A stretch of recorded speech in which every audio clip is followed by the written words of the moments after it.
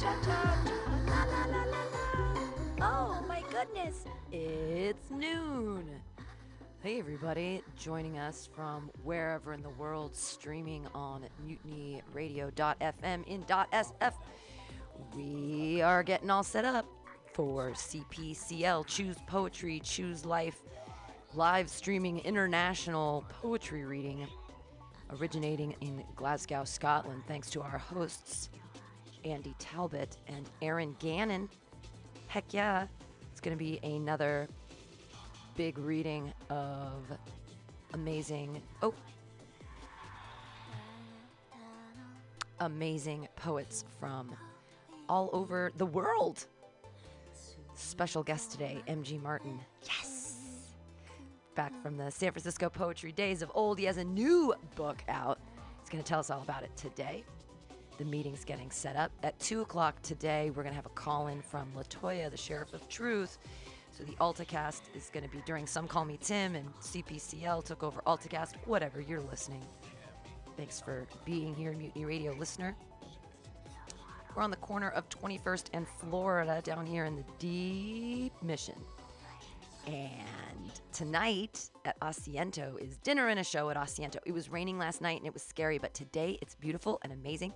Get your reservations, come out, have some delicious tapas, and laugh at the hilarious jokes of Jack Ferguson, Nicole Tran, Duro Nose, and Gabby Pachia, along with myself, Pam Benjamin. It's a really, really solid lineup, and I hope y'all come out tonight and eat some food and have some drinks in a socially responsible, distanced, covered parklet at the corner of 21st and Bryant, Asiento. Come take a seat at Asiento. I enjoy their ceviche very much. And the pulled pork bocadillo. Yeah! Thank you, Debbie. We have more shows with Mutiny Radio coming up every Friday at 7 o'clock. We have socially distanced comedy in the street here outside of Mutiny Radio at 21st and Florida. On Saturday, Jitters and Titters at New Harmony Cafe, 20th and Mission. And Sunday at Resolute Wine Bar on 678 Geary, in between Jones and Leavenworth. Come drink some wine, barrel of laughs at Resolute, and laugh at some really hilarious comedians. You'll have a great time. You always do with Mutiny Radio.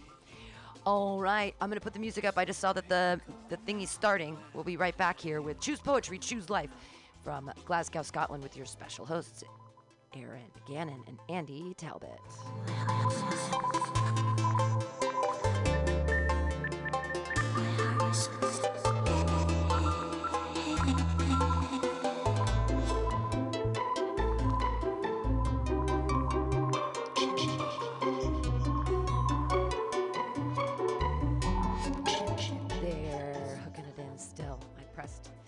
Go and the zoomy zoom and all the zooms. Yeah, and today I bought some new equipment, so we'll see if I can figure out how to make the new sub mixer work, but I think I did. I think I did just fine. Thanks for listening to MutinyRadio.fm and .sf. We stream all the time. We're doing all kinds of crazy stuff.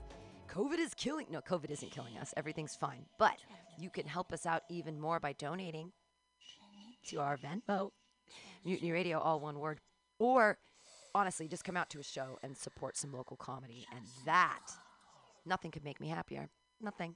Did you want to make me happy? Come see me tell jokes. My alarm is actually the station to check if it's streaming in the morning. Happens at 9:11, so I'll never forget. And also, if I'm not awake by 9:11, come on, Pam, wake up. But this morning, I woke up to my own jokes. It was Melaniania, my bulimia joke, into some abortion jokes, and I was so happy.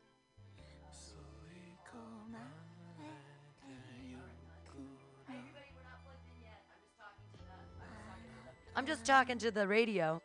So let me talk to the radio and then talk to you guys. Again, I'm going to put up some more music. This is Kope. She's the Japanese Bjork. Which Bjork is the only thing that I can... theme songs. We're going to be right back.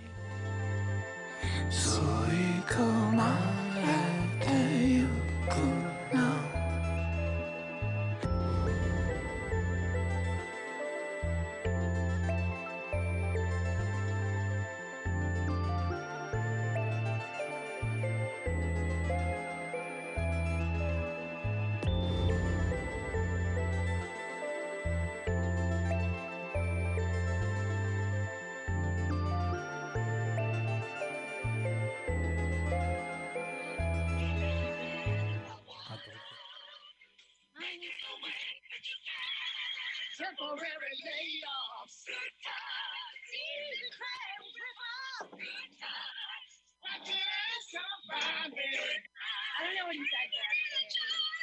Good times. I can't hear anyone. Lucky we got 'em. Good times.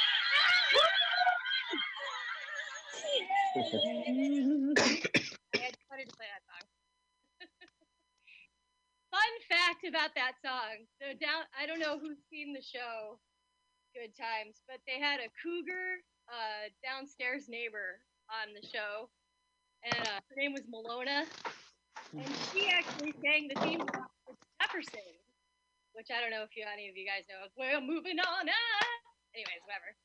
And also, interestingly about the Jeffersons, they had an upstairs neighbor couple that was interracial, and the woman who played the African-American part of that couple is Lenny Kravitz's mother. Ooh. So those are my fun facts about 70s American television tonight. Hi. Today was very weird. Okay. Did anybody ever go see that movie Badass about the making of Sweetback's Badass song? What?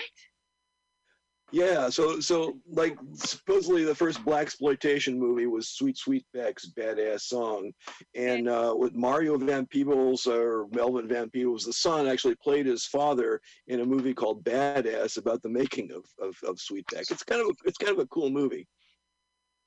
Did you see, it was so weird, that Eddie Murphy movie where he was like, he just released it on Netflix. Oh yeah, I saw some of that. Yeah. I had that album probably in the 90s, and I just found it like in a dollar bin, and the cover was so amazing that I was like, I was $1, so I was like, I clearly must own this album. And I had no idea that he was like, you know, like kind of like a trail that guy. I can't remember his name now, but that Dolomite. Dolomite? Yeah, Dolomite. So anyway, if you go see a martial arts school teaching the Dolomite method, don't go there. or go there depending on what you want this method to get across. Exactly. I mean, if you want to be immortalized in by Eddie Murphy in 40 years, there you go. Yeah, I was watching some Dolomite movie just, maybe a month ago or something like that. Something about some guy who sold his soul to the devil to be a successful comedian. Go figure. And I forget what it was called. Yeah. Ooh. I'm so curious. That was the Carrot Top story, wasn't it? Good point. Have you guys seen Crossroads? Either one. There's one with Britney Spears, and then there's one with Ralph Macchio. I've avoided both. Are they the same film? No, it's just so funny that they're both called Crossroads. Well, right, they weren't just like they remade a Ralph Macchio film with Britney Spears. You know what? Actually, AJ, that would have been such a better idea. The plot of Ralph Macchio is that he's like a working class kid from like Brooklyn or something, and he's going to Juilliard, and he's into the blues instead, and he ends up like seeking out this guy who played on some really obscure blues record in an old folks home, and the guy decides to take him like to the literal Robert Johnson. Oh, cool! So it's like this, but like, and this is not a spoiler alert because like there's no way that you would not want to see. But it ends up with a scene where Ralph Macchio has to play, like, has a guitar off with the devil. Yeah, and the devil is played by none other than Joe Satriani. Oh. Wow. Do you guys know Ngoma Hill by any chance? She's like a spoken word artist out of New York, and he's got a song about the crossroads. And in his song, instead of Robert Johnson making a deal with the devil, he's making a deal with the traditional African gods, the Orisha. That would And make sense, yeah. and you know, it's really who's really the devil here, you know, Right, me or the people that put you in chains, you know. Right. That's kind of, and I guess that's kind of a common interpretation of that whole, you know, legend about Robert Johnson. Yeah, the mythology. Now, a friend of mine in Toronto has a song called "Can't Play the Blues Blues." It's a blues song about how he can't play the blues, and there's a verse that goes, "If I could play like Robert Johnson, you know I'd gladly sell my soul." And repeat the line blues for me. And then, but I can't get in touch with Satan. I hear he works in top 40 radio. It would be much better if the Britney Spears movie actually had just, like, if she had played a guitar player, like that would have been stellar, actually. Yeah. Like, I respect, but it's just it's a road, it's like a girls' road trip movie. Yeah. The Spice Both are pretty hilarious, actually. Both are pretty funny. I just watched the Ralph Macchio one recently. Not during lockdown. I watched it. I can't find the Britney. It seems like you'd be able to find the Britney Spears movie more than you'd be able to find the Ralph. Yeah. Go figure, yeah.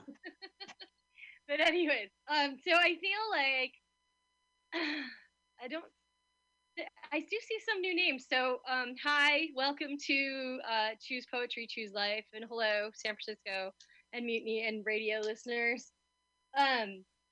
So we have our main rule is don't be a dick. Most topics fly here, except for obviously if you're being a dick. And just let us know if there's pronouns that we need to know about. And I think there's a third thing. Oh, right. Because we're broadcasting on Mutiny Radio, you kind of got to remember you're on the radio. So if your mom's listening, maybe choose a different poem that's not about or whatever it was that you were talking about. So, if your mom listened to Mutiny Radio, she'd probably be pretty cool. Yeah, and I think that's true. I think that is very true. So to be fair, I think if I did have a poem about fisting, it would be my mum's favourite, if I'm honest.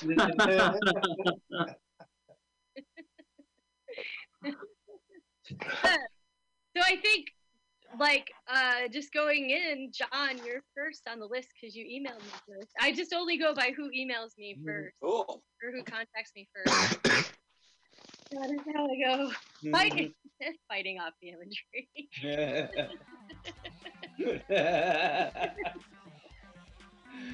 So much imagery. John, cleanse our. Well, maybe he's not going to cleanse our palates of the fisting. Maybe he's going to. Okay, am I ready to go? Yeah, if you're ready to go, we're ready. I'm ready to go. Okay. So hey, we were talking about how to define a poem on Saturday night. And so here are 3 poems that have some thoughts. First one is called 25 Definitions of a Poem. Words from a mute's lips. A unicorn in a Prussian helmet. The testimony of a murdered man. Drumsticks tapping empty space. Cymbals crashing at the end of a line. An orange flaming in a young boy's hand.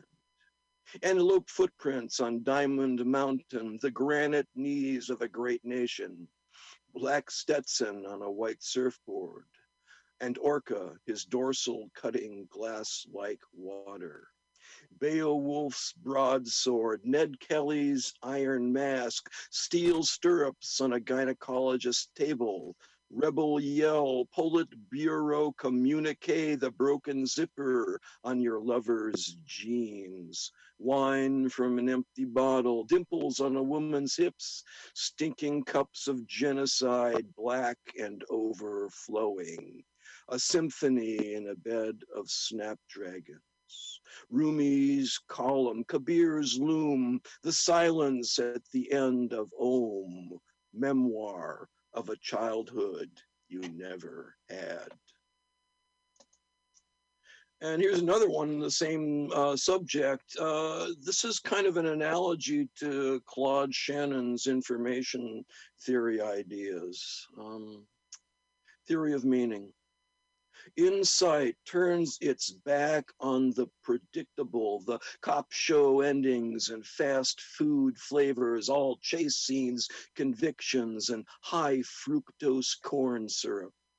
It faces the hot wind of entropy blowing from the infinite space of wild ideas where Wanda's promiscuity rides a unicycle and the federal deficit scales an electric fence in a blue raincoat. One false step and meaning dissolves into gibberish and noise. Is there an archipelago of meaning, each island surrounded by chaos, or does it lie in some massive continent? Explorers go to sea in sloops and mystic caravels, so many shipwrecked on city sidewalks, bumming change and arguing with imaginary rivals. A few bringing gimmicks and gadgets return to heroes' welcomes. The best simply disappear from our horizons. I imagine them their bliss complete on some new shore of understanding. And the last one is called Combustion. Jalaluddin Rumi baked his heart into kindling in the kiln of awareness. When he met Shams of Tabriz, it was as if passing a flame from one candle to the next. Both were consumed in a blaze of ecstasy. This poem is a cigarette butt tossed into the brush, an unattended campfire, a meth lab hot plug, static electricity on the Hindenburg stocking tower in Lakehurst, New Jersey, James Cagney on a burning oil rig, top of the world, ma, the plutonium core that ignites a thermonuclear bomb. Look around for sparks of rapture, frayed wiring and overloaded outlets surround you. Someone's jammed pennies in the fuse box, packed the garage with oily rags, and left a space heater too close to the curtains. Why conjugate verbs on an electric typewriter at a desk filthy with asbestos dust? Haul that pile of soggy newspapers out from behind your bulletproof vest. How can you create light without heat? Thank you.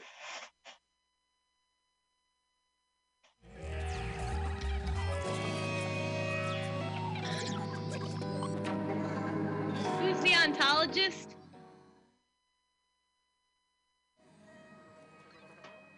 John. Yes? Who's the ontologist?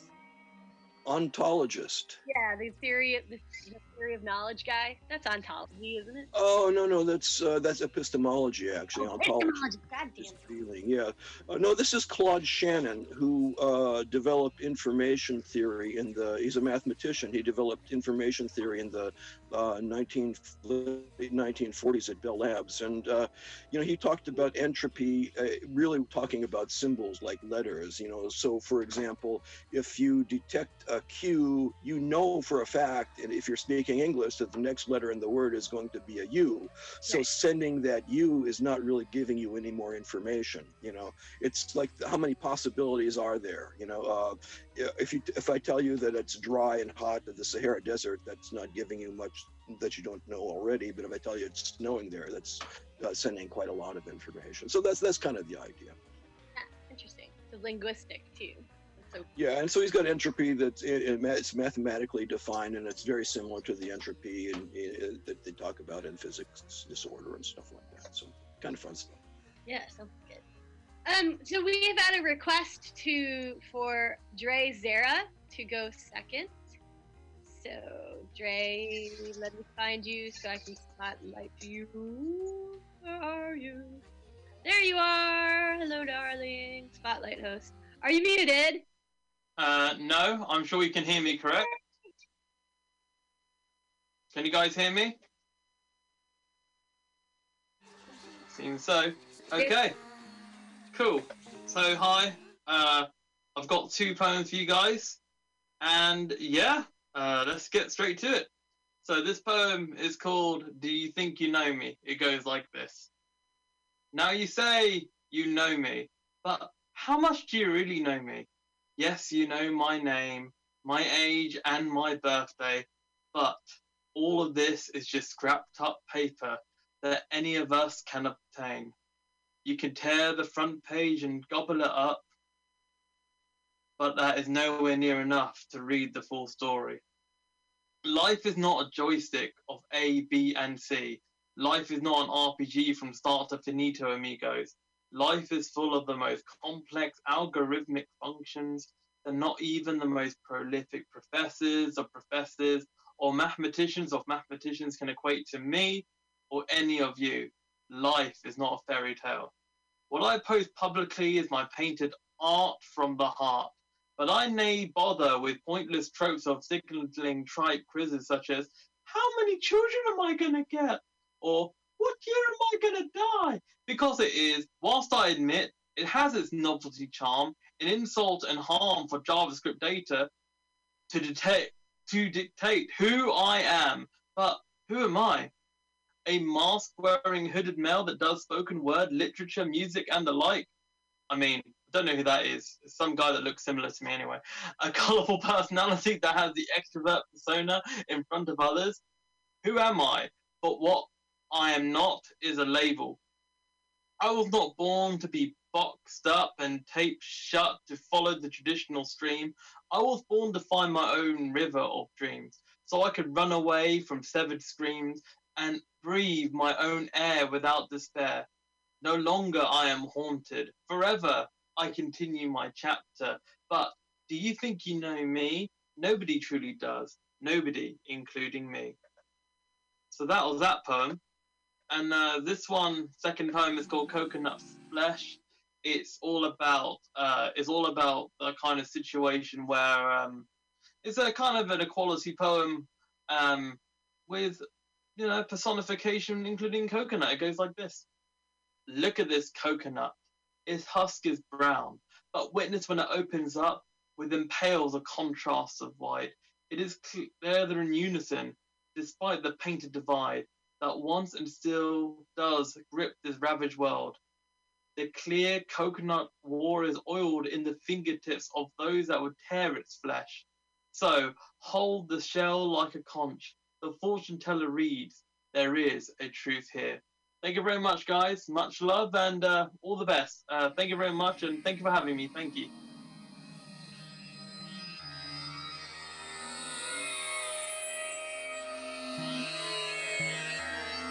Thank you, Jay. I sometimes have problems muting and unmuting myself at the same time. I don't know how I do that, but thank you so much. Where are you? Like, I'm just trying to figure out the posters behind you. Do I see Stevie Nicks?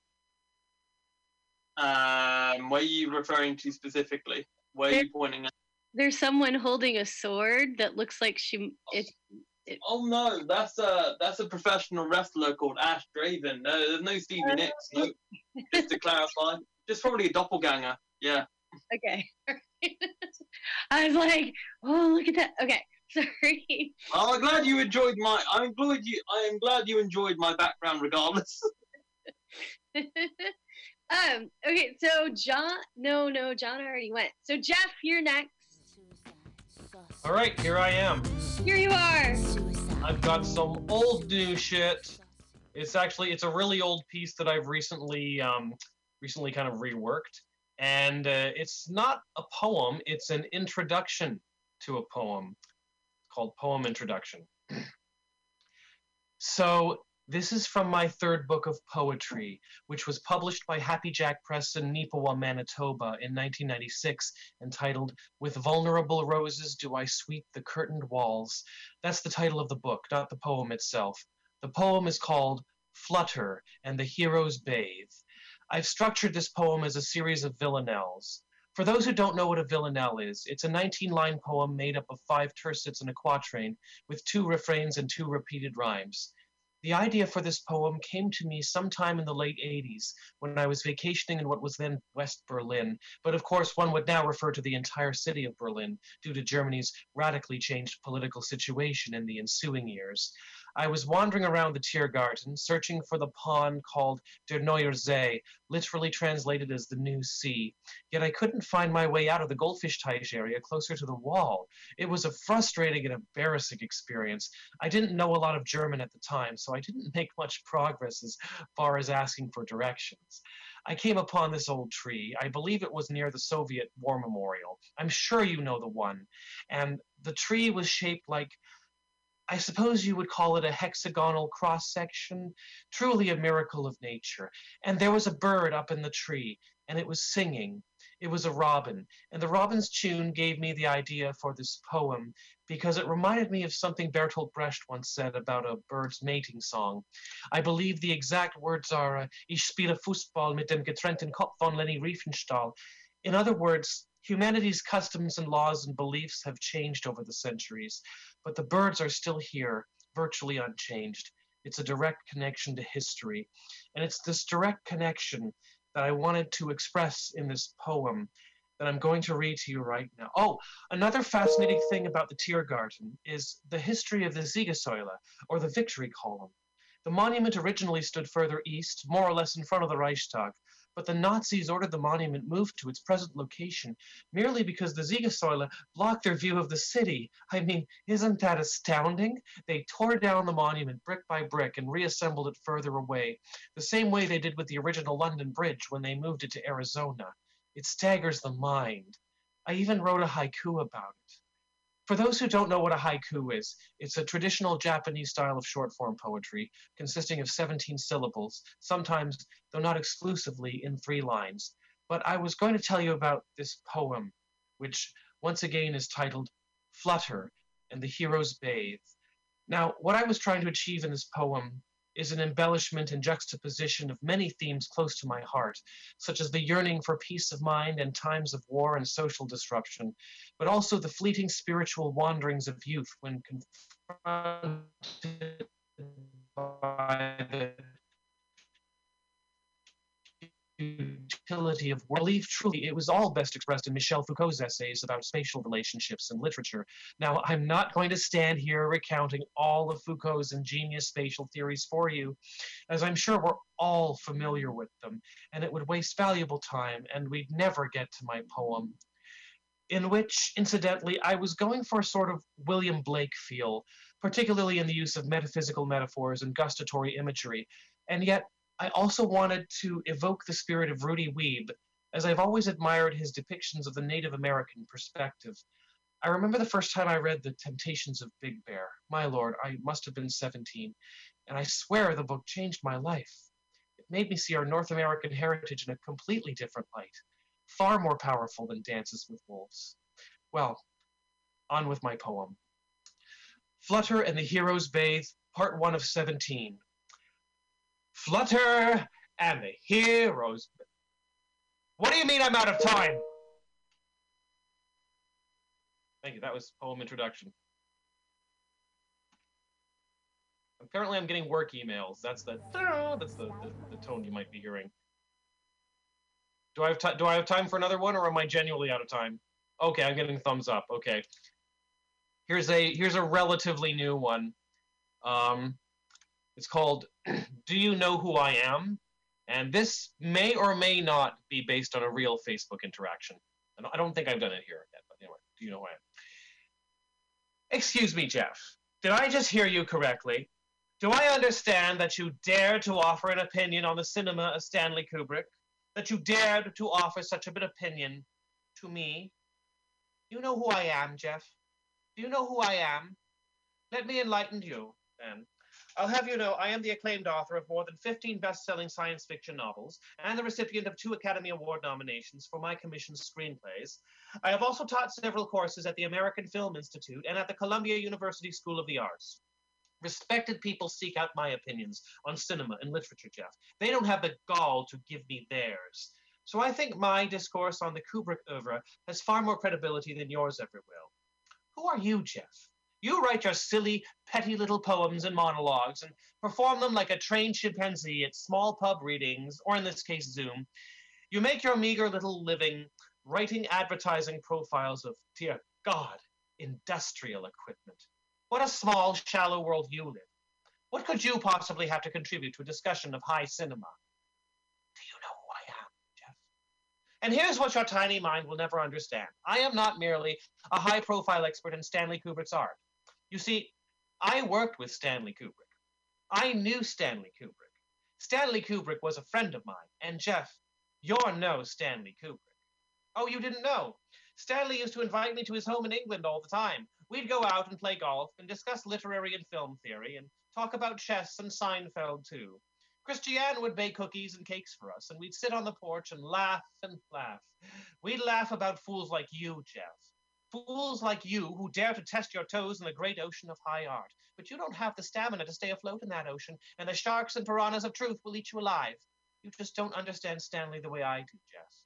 Christiane still sends me birthday cards. I could show them to you. Just say the word. Or are you too cowardly to witness real success? Do you know who I am, Jeff? I'm not merely a valued confidant of Stanley Kubrick. Oh, no. I also knew Philip K. Dick. You didn't ask, but I'm telling you anyway. And I wasn't just his friend, Jeff. I was Philip K. Dick's mentor. He would have been nothing without my influence, I tell you. And let me make it clear, the man respected me. He never thought of polluting the air around me with his superficial musings about Carl Jung or H.G. Wells or L. Ron Hubbard or even D.C. Fontana. He knew it wasn't his place. If I needed my boots licked, without a second's hesitation, would he get down on his knees and lick them until royalty could dine off them.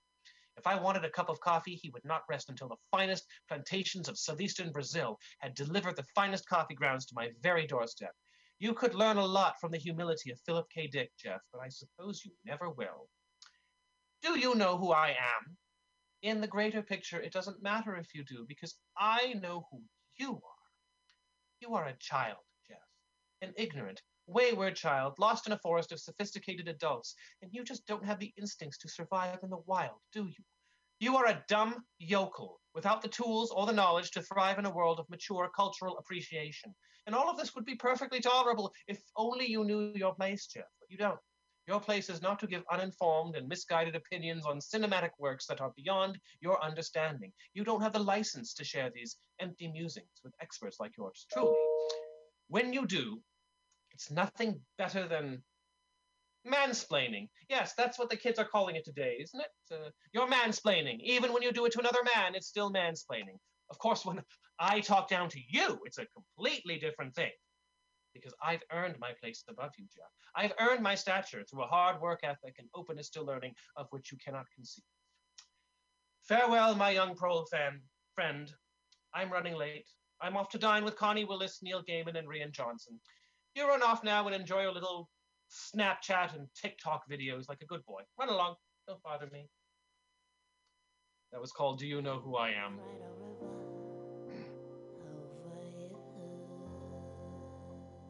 It's totally a classic.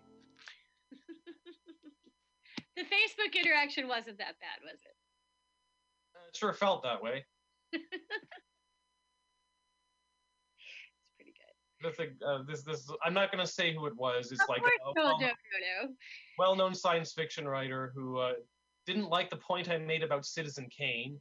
And maybe I just expressed my point badly, but for some reason he took it really personally. He took it like a personal attack on him and all his achievements. And then he started recounting all his achievements to me, and then he went into the mansplaining bit, which made me go, what the? Yeah, seriously. Ugh. That's He was like... trying... That's like... Oh, go, sorry. Okay, I was just going to say, when he got to the mansplaining bit, he was trying to loosen it up with, like, winky emojis. He was trying to lighten it up a bit, but I was like, oh, too late. Too late, way too late. It's like the sort of snowflake thing getting co-opted. I guess, yeah. Yeah, there's a lot of stuff that's been co-opted that's been depressing. I'm looking at my list, or I'm trying to find the list. I have too many windows open on this computer. I've been on it all day. The next reader we have is Holly Jackson. I don't want to get too over myself, but I think Holly has new shit. Sort of. Hang on, I just have to go into gallery view because I have to look at that massive picture of my head. I'm gonna like, ugh. Yeah, sort of have new shit. There's new shit. So yeah, I guess I do have new shit. So it's a bit weird. So the other night I had a bit of a poetry night. I turned the TV off and I just wrote and read poetry all night long. It was great. And I did a couple of random little poetry workshops that I found on YouTube. And one of them was something that I sort of made up on my own, and it was a poem that I wrote.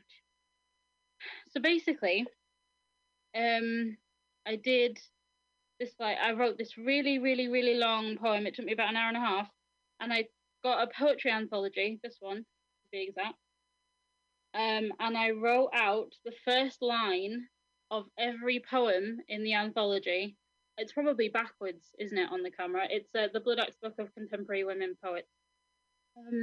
I wrote out the first line of every poem in the anthology, just wrote them out as if it was a whole new poem, and then I went back in and I took pieces from it and lines and segments from it that I liked or that I thought were interesting, and I turned it into more poems. So I wrote a few. I called them Franken poems. So the first I'm going to read is one of the Franken poems that I wrote. So basically, it's just a piece of plagiarism because it's all just lines from other people's poetry. But yeah, so this is the first one, and it's just called Franken poem. She gave me childhood's flowers, delivered out of raw, continual pain. She grew old on the disasters known within her. You who are so beautiful, now you must break. Is there ever a new beginning when we live in history? You are confronted with yourself each year. Is it dual-natured to be so alive? Her smile fell in the grass, irretrievable. For those who turn their face to the wall, the underworld of children becomes the overworld. If only I had been aware of what was happening. Whatever I find, if I search, it will be wrong. You call her beautiful, pure. What does that mean?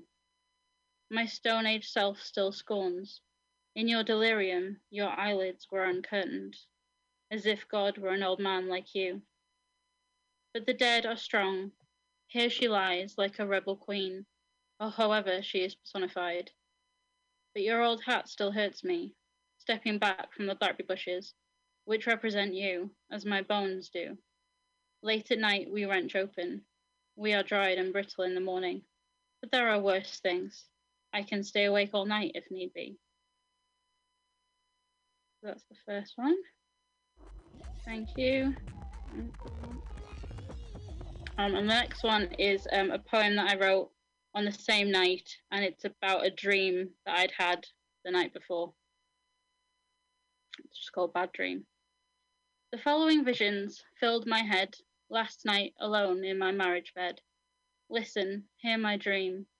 Decipher, if you care to, what it means.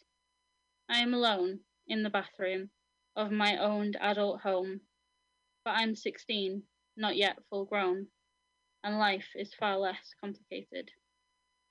Iridescent insects like scattered glass swarm all over white porcelain. A giant spider, hollow, its animated eyes blink alive. Fear grips me. I press the stool leg, shut my eyes, cave in its head.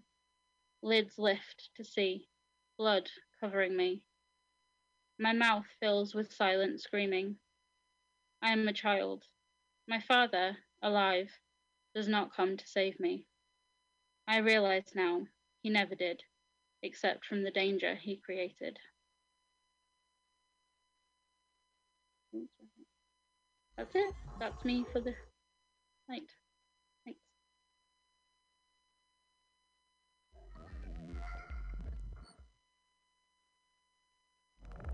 Thanks, Holly. New shit. It's called something else when it's found poems, isn't it? Yeah, I suppose it is. It's a cento. It's a cento when you mix and match the poems. Is it a cento? Yeah. I'd never heard of that one. It's a legit thing.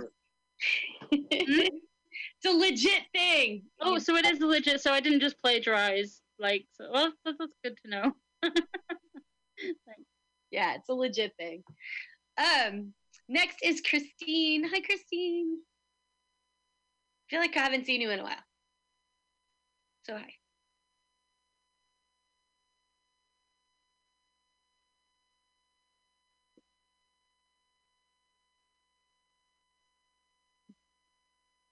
We have to come up with new letters. That's how you break new ground here. Precisely. I'm going to run out and trademark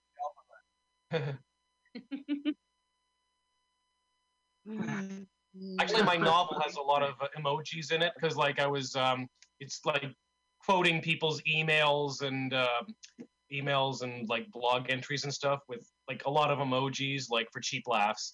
And my Humber College mentor was like, readers get bored of this really quickly. So, I tried.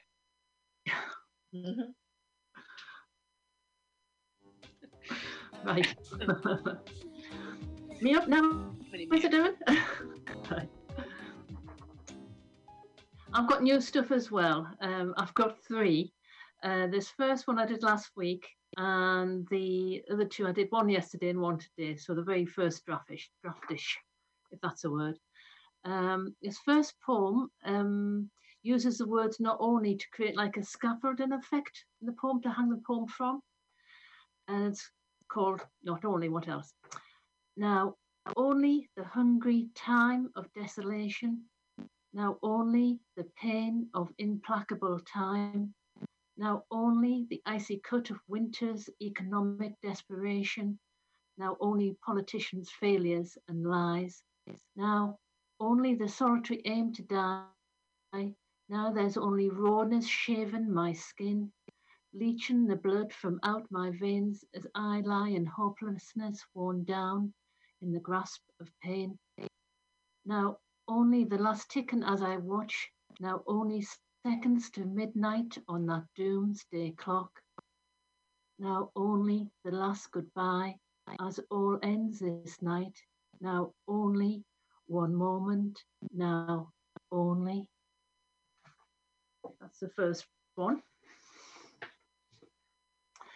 The second one I did yesterday, and I was just thinking, how people have sort of label people, don't they? And they tend to label women as having sweet tooth. And I thought, well, why would women have a sweet tooth? So this is my take on why we do have a sweet tooth. The sweet balm of the dessert, the chocolate rush that sates my hurt, compensation for all the slights and worse that we as women face each day. The glass ceiling that can't be breached, those salaries that are always out of reach, jobs for the Eton boys in their little mafia, no girls in that exclusive fiefdom. The taste of bitterness in the air, experience of what life does not share, the craving for that sweet release, sugar rush, oh so sweet, the fleeting high that takes away the pain of being second best again and again. The sugary alcoholic drink that takes away the noxious stink of privileged money and closed doors, at least until you need some more to bear the taste of every day, hoping this is not how things will stay. The second one.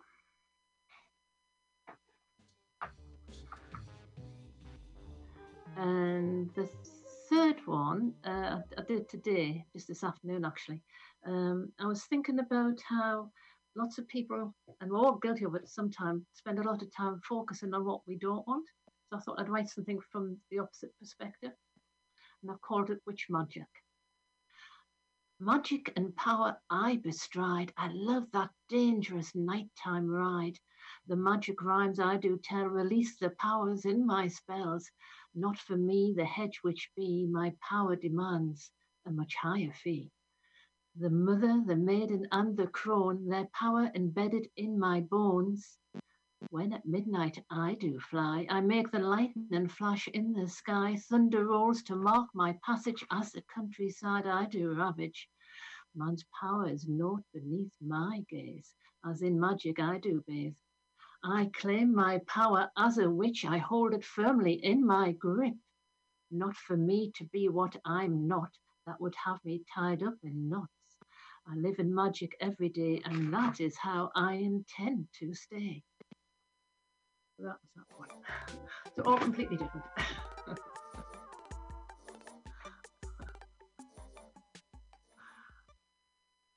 Feeling the Stevie. Sorry.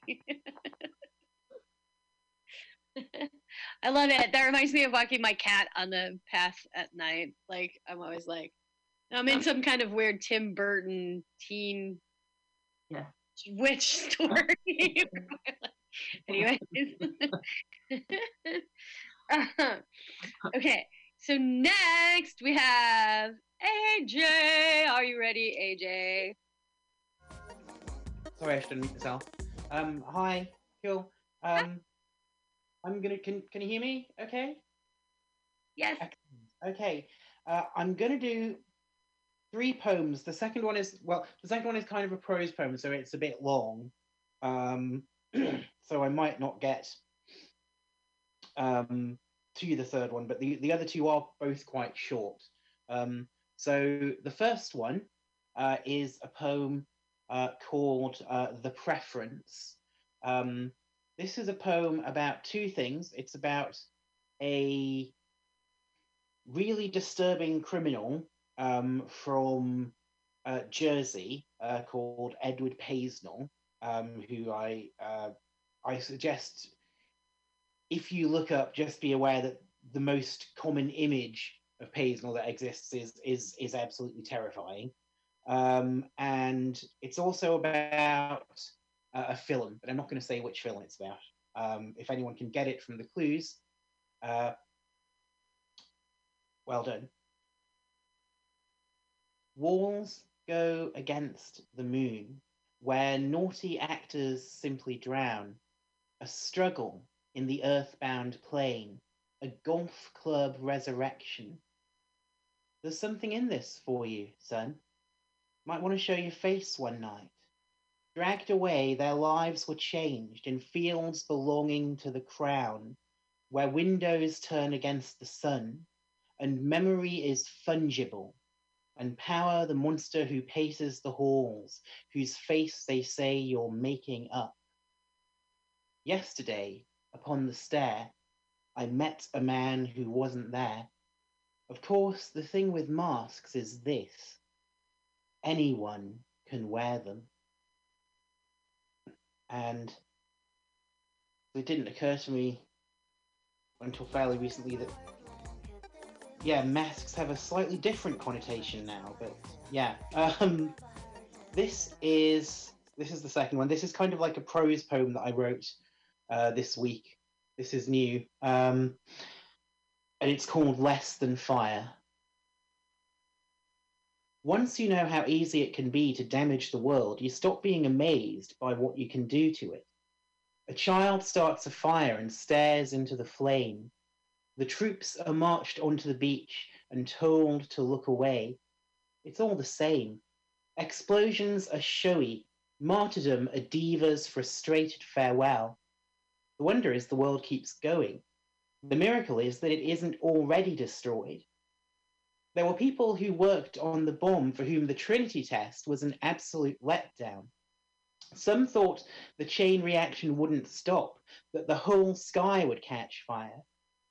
But it didn't, of course. It was a bomb, a bang, a boom, a big, beautiful boom. Yes, maybe, exploding in colours that can barely be described, making bones visible through soldiers' closed eyes, but still just an explosion, a hurled firework, a child's flame in the grass.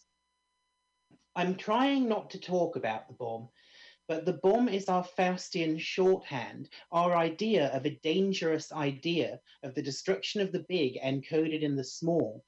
When you truly understand how much can be done with so little, even the idea of the bomb is too much sizzle. Even Muhammad Atta's box cutter seems diminished by the gaudy use he put it to.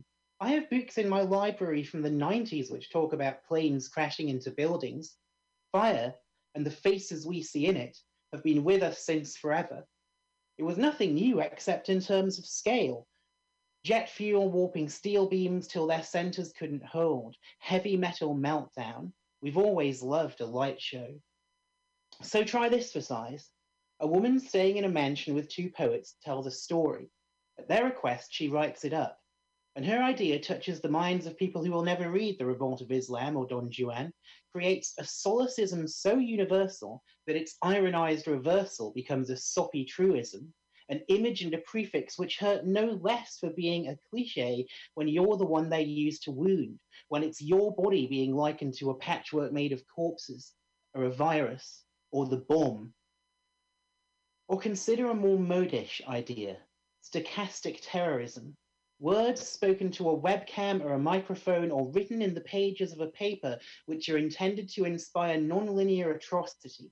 No direct instruction given, no official targets named, no paper trail beyond the words the killer quotes in his manifesto or paints on the side of his gun, which can of course be disavowed when traced back to their author.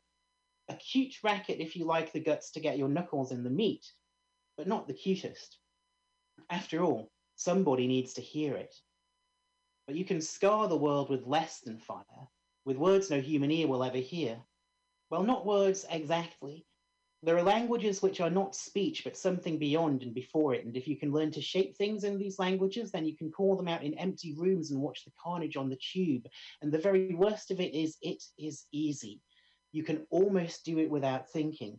In fact, that's when it's most easily done. When you lose even yourself in the scream and something electric and old shakes itself free of your mouth and the place in the back of your mind, and you only realize later what you did and what it cost you.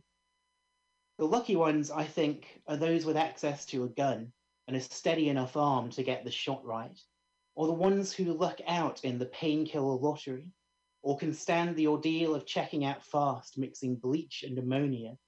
The unlucky ones have to live with it, trying to trap our thoughts in cages made of chemicals or music, wincing when cheap sci-fi authors turn a glimpse of what we've seen into a Hugo or a movie franchise, reminding us of why we stick to literary fiction. It's less real. So yeah, there's that. And I actually wrote this today, so I'm still not entirely sure about it. This is another weird one. This is called All Those Close Encounters. All those close encounters, and you're still so far away. All the secret names of God you'll never learn to say. Every face you've seen in fire. Every lie you've prayed. All the print you didn't read in every deal with death you made. All those fragments of the cross. And what you should have found were the nails. And that's it. Thank you. Thanks.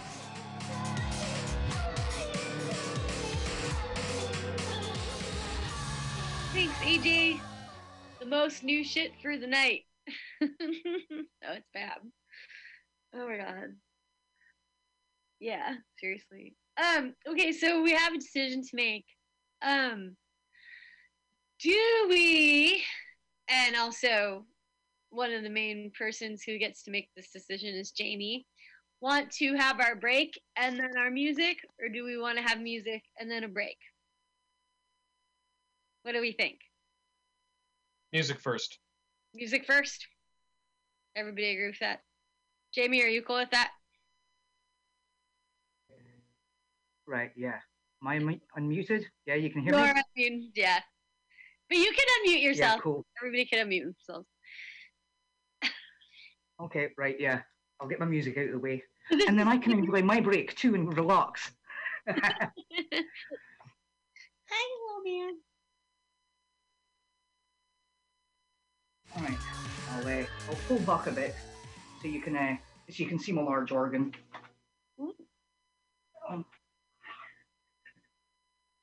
Oh, right. Yeah, you can hear that okay? Yeah? Right, the first song I'm going to do is called Masks, and they've already been mentioned a few times tonight. And these are metaphorical masks that I'm singing about because I'm suggesting that they be thrown away. But obviously I'm not talking about, the masks that we're all wearing at the moment to, keep ourselves and others safe. Metaphorical masks. Because I'm an artist.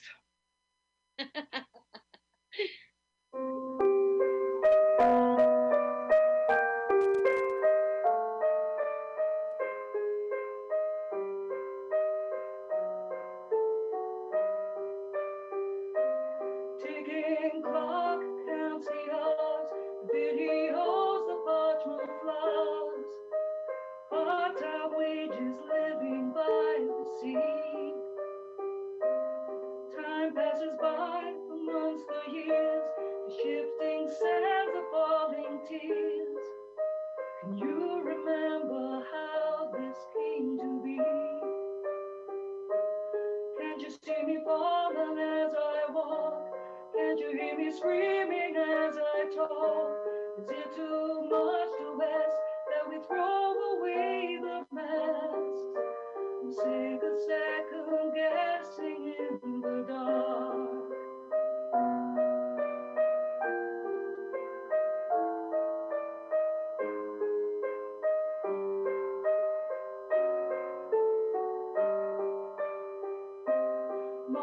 talks, it screams and it bawls, of factory clocks and singing dolls, of empty glasses and ashtrays full of dreams.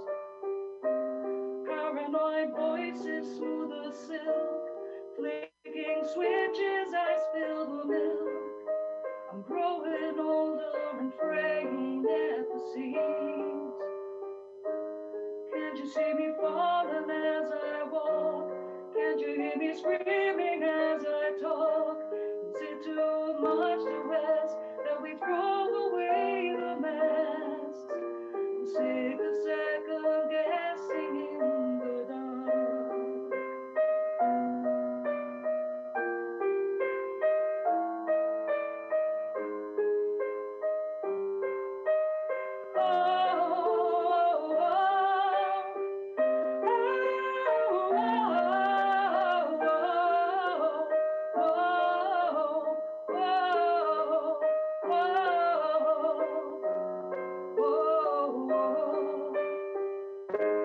Can't you see me falling as I walk? Can't you hear me screaming as I talk? Is it too much to ask that we throw away the mask?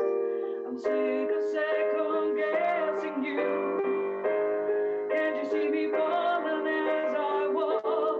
Can't you hear me screaming as I talk? Is it too much to ask that we throw away the masks? I'm sick of second guessing in the dark.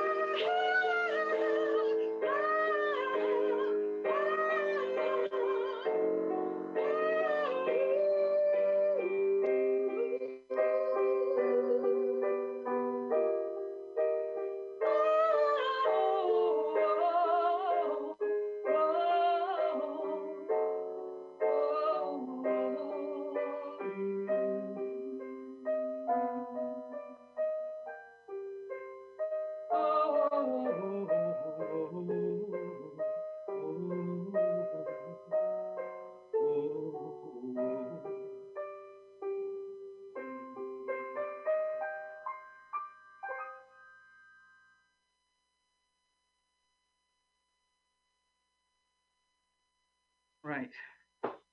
Give me 1 second. Thank you. Give me 1 second and I'm going to shift on to guitar for the next one. Everybody see my kilt, by the way? I thought, what could be more surprising than a Scotsman turning up in a fucking kilt?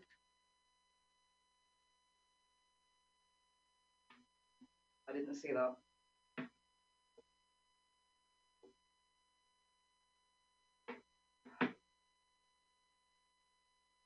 This one is called Dark Energy, or Dark Matter, or something else. I'm not quite sure yet, but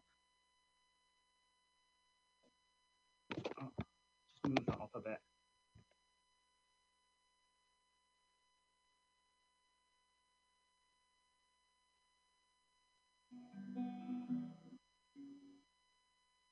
Right.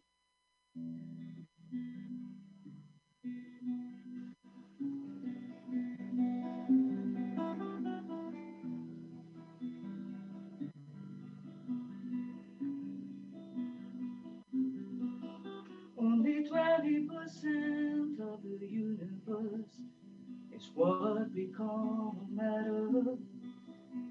The other 4/5 of reality doesn't even register. It's too dark for our eyes to see, though we know it's there to some degree. But it's all too much for the likes of you and me.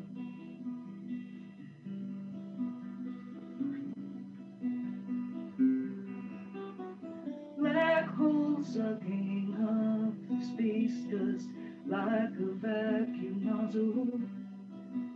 Event horizon filters out the screws and bits of jigsaw puzzle, sucking all the life away, sucking up the light of day, fucking up all the things that get in its way.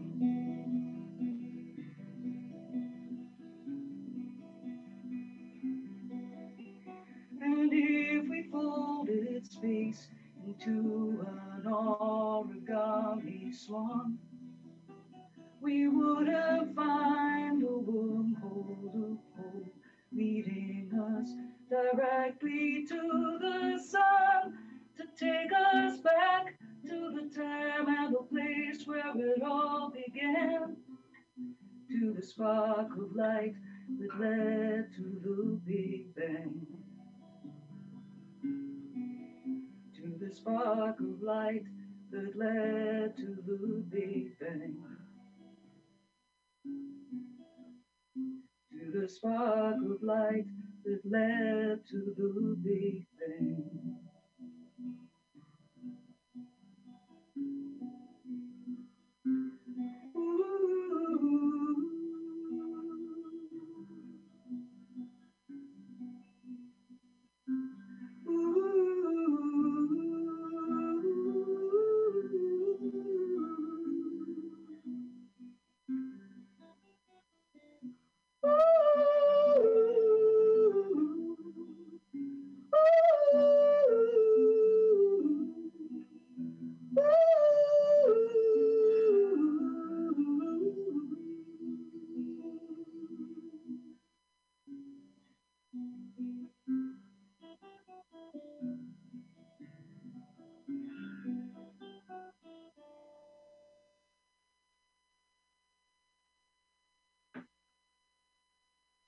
Yes, right.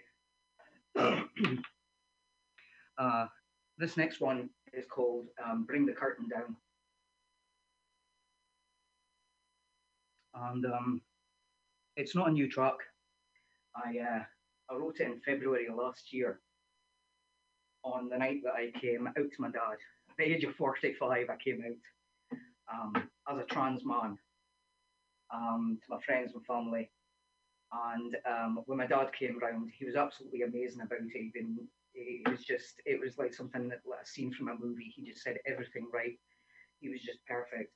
And I was on such a high after my dad left that I wrote this song, although it kind of feels a bit bad to say that I wrote it because it just happened. It was one of those, it came tumbling out of me. I could barely get it written down on the page quick enough. Anyway, this is called Bring the Curtain Down, and it's about secret living as a trans man and trying to keep it to myself and being a performer and living in the public eye at the same time. And anyway, right, Bring the Curtain Down. Release the hounds, call out the cars, lock him up in vanilla bars, playing to the crowd you want to please. He must never be let loose, 'cause he's too big for the house, and he'd only ruin her city. So who you gonna be when the lights go out? And who you gonna be when the curtain comes down? Cardboard boxes cannot hold all your stories left untold, all the secrets in your head. Underneath all of that flesh, you were living a slow death, better off that you were dead.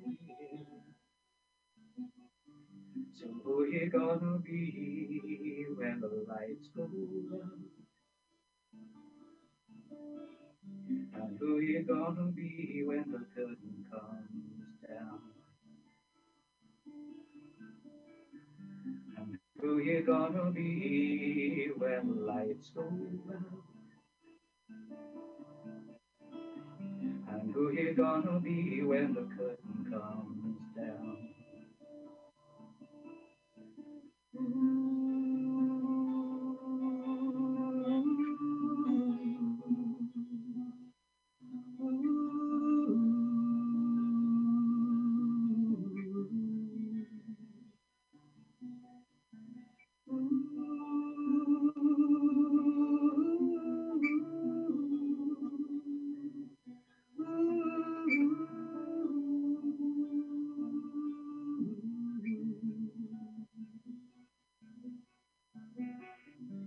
He was never meant for here.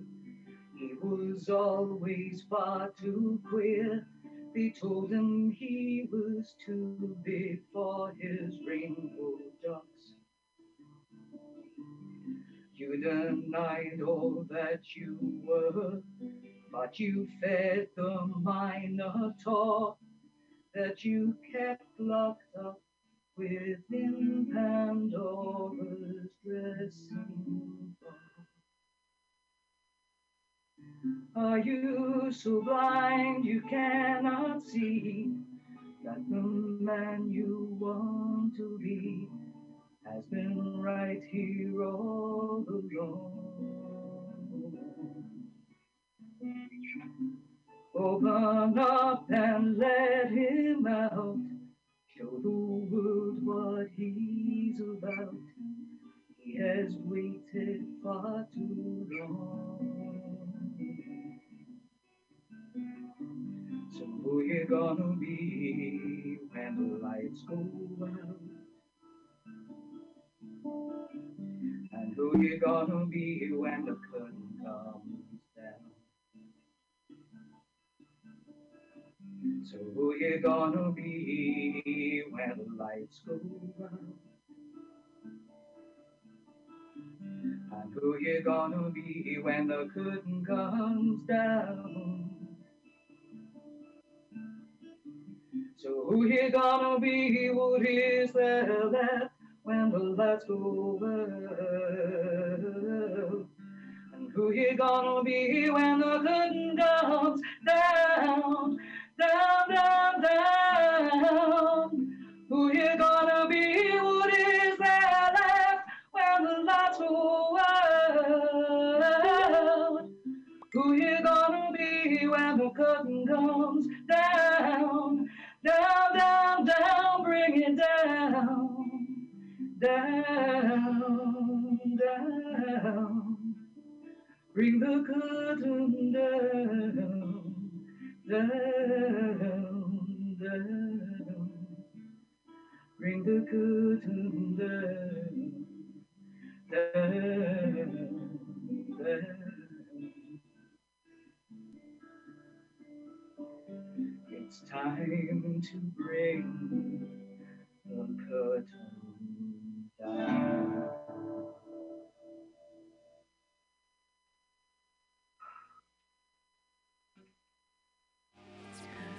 Oh, I'm glad I made it through that without crying. I sometimes find that one difficult. Right. You have one more, or do you remember? I can't remember what we decided. Well, I've got a very short one. It's a challenge of being a trans man. But yeah, I've got a little. That sort of depends on which way you're coming from, right? But yeah, go ahead.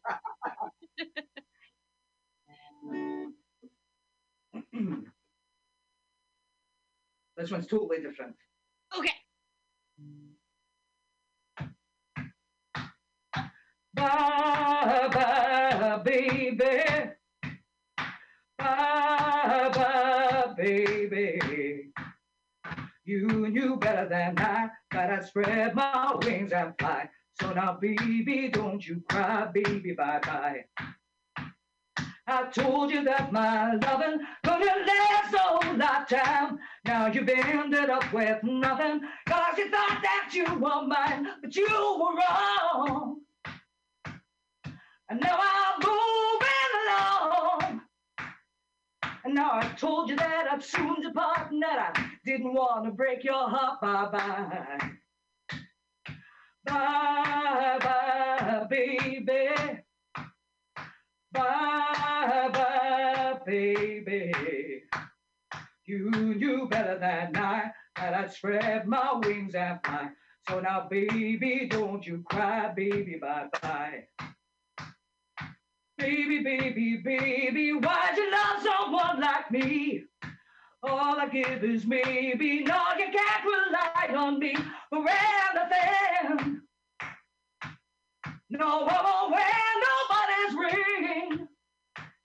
Now I'm gonna have to let you down, 'cause baby, I can't hang around. Bye-bye. Bye-bye, baby. Bye-bye, baby. You knew better than I, that I spread my wings and fly. So now, baby, don't you cry, baby, bye-bye. Bye-bye, baby. Bye-bye, baby. You knew better than I, that I spread my wings and fly. So now, baby, don't you cry, baby, bye-bye. Baby, bye-bye. Baby, bye-bye. Baby, bye-bye.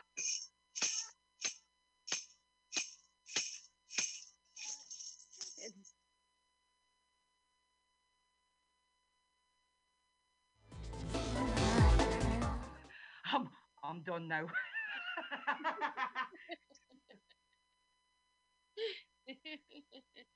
I was like, where's my tambourine? I have to come in. Oh my god, that was amazing. Thank you so much. What a fucking range you have. Like, that's like at least 3 octaves, baby. Damn. I trained as an opera singer. That's my secret weapon. Okay, so I guess we're going for break now. I know I have to piss like a racehorse. So, we're gonna come back. If it's an I don't know. If it's Tyson anybody, I'm actually gonna probably try to play in Piquito guitar tonight. We'll see how it goes. Sort of a scratch work in progress thing. This is new shit also. So let's say it's 3:14. Shall we come back? Wait, it's not 3:14. That's what time it is in Chicago.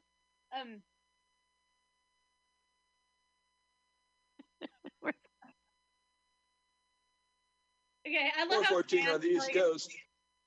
So let's come back at 9:30. Is that okay with everybody? Time for smoke, drinks, and pit. It's 26:14 where I am. 6:14. 25:06. I'm on the moon, Are you baby. tired of swimming through a sea of podcasts? Are ye on a raft without a paddle? Well, gather around me, sea dogs, and get aboard me pirate ship as we set sail for the seas of MutinyRadio.fm. From there, you can captain your own pirate ship as you sail through over 44 different shows for all of your listening pleasures. They've got live comedy to small business advice, LGBTQ friendly to sports, vinyl to gutter punk. MutinyRadio.fm has the best programming the internet ocean has to offer you. I bet my peg leg on it, or I ain't scurvy shit-faced McRat.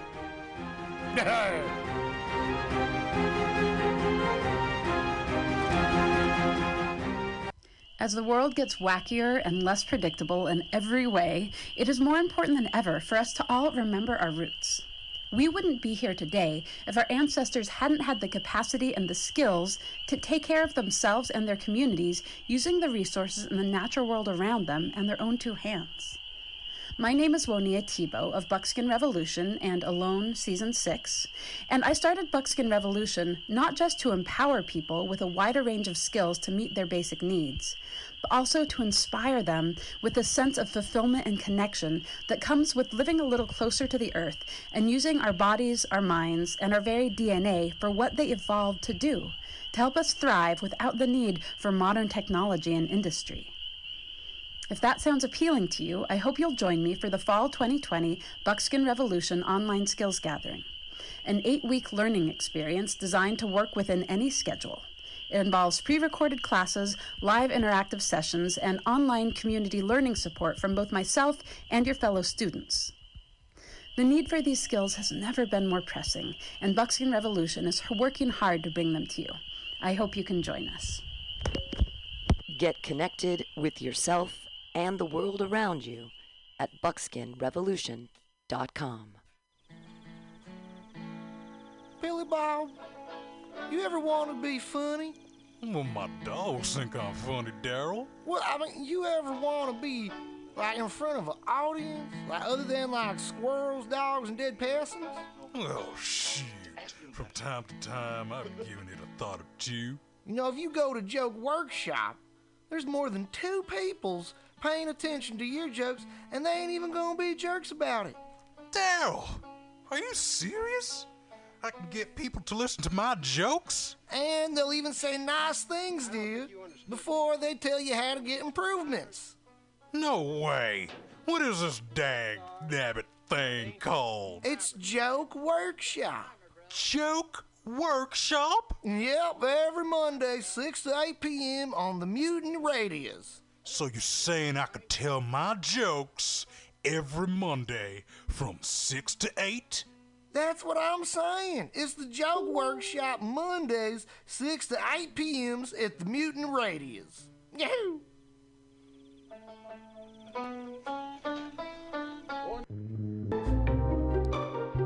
Hey, you, poetry reader. This is Bjork's sister, Mjork. It's okay.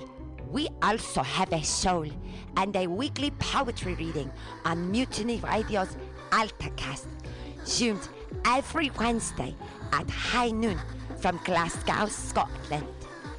One of our co-hosts from Choose Poetry, Choose Life, Andy Talbot, has a new poetry chapbook, Old Wounds, New Skin, which is available at analogsubmission.com now. Go buy it, and don't let the poets lie to you. Once again, that's Andy Talbot's new poetry chapbook, Old Wounds, New Skin, available at analogsubmission.com.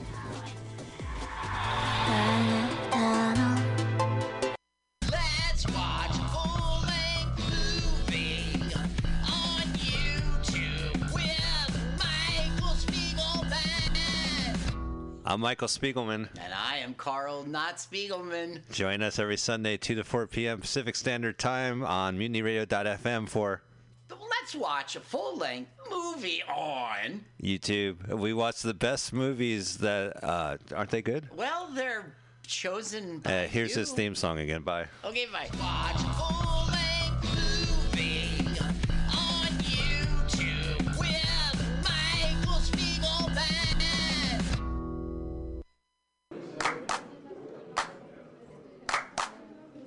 San Francisco Mutiny Radio. San Francisco Mutiny Radio. Listen to live streaming radio or download a podcast and you can listen on the go. Listen to live streaming radio or download a podcast and you can listen on the go. San Francisco Mutiny Radio. San Francisco Mutiny Radio.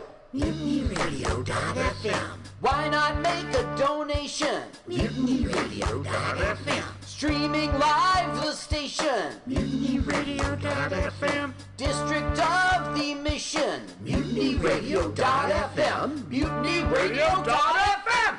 Listen to live streaming radio or download a podcast San Francisco Mutiny Radio. San Francisco Mutiny Radio. Look, why not go to MutinyRadio.fm? Hit the donate button, stream them live, download a podcast, have some fun! San Francisco Mutiny Radio. San Francisco Mutiny Radio. San Francisco Mutiny Radio. San Francisco Mutiny Radio. San Francisco Mutiny. The Ministry of Lava manages our national lava resources to ensure that we will always have a steady supply of lava to operate the nation's active volcanoes, which in turn power our cities and methamphetamine labs. As a matter of national security, we need to reduce our dependence on foreign lava, which means an expansion of domestic lava drilling. As your chancellor, I will build lava wells all over the country, as well as secure access to more lava fields by invading Hawaii. Imagine orange gold spurting out from school playgrounds on the Great Plains and illuminating the Nebraska sky like fireworks on the 4th of July. Magma oozing over the rolling hills of Kentucky. Volcanic ash settling gently over homes in New England like fresh gray snow. If you want global lava markets to continue to be dominated by terriblest regimes like Iceland, Chile, and the Philippines, vote for my opponent, who sits in their back pocket as comfortably as Pahoehoe on the slopes of Kilauea. If you want the United States to stay competitive in the era of peak lava and beyond, then take a chance on the Chancellor.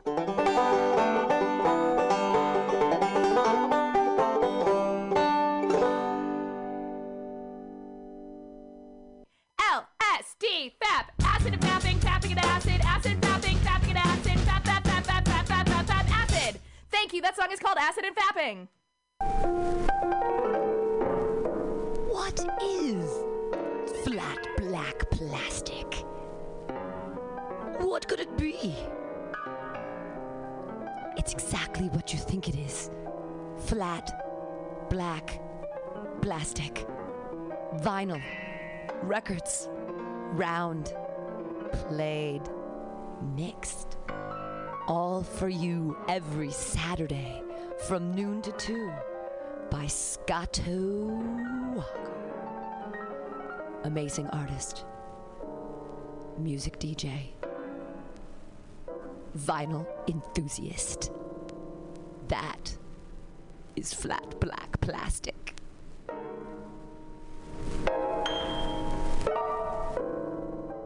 This is Tushar Matters with Mutiny Radio. Big up to the #1 station that rules the nation. Give it to me every time. My name is Breakfast, and I'm running for Chancellor of the United States of America. For too long, we have gone without a chancellor who is willing to take bold leaps of faith and logic to create new possibilities for our great, big, fat nation. As your chancellor, I will balance the budget on the head of a pin, give entertaining speeches, have scandalous affairs, write strongly worded letters to unpopular foreign leaders, look good on camera, end all hunger, crime, abuse, war, disease, disasters, sadness, depression, oppression, repression, suppression, transgression, obsession, expression, impression, regression, and digression by signing pieces of paper that express my disapproval of such things, and invest in an American flag pin to be worn prominently on my stylish jackets. It's time to work together to take the country back from us and return it to ourselves. It's time to turn this country around and drive it into opposing traffic. It's time to take a chance on the Chancellor.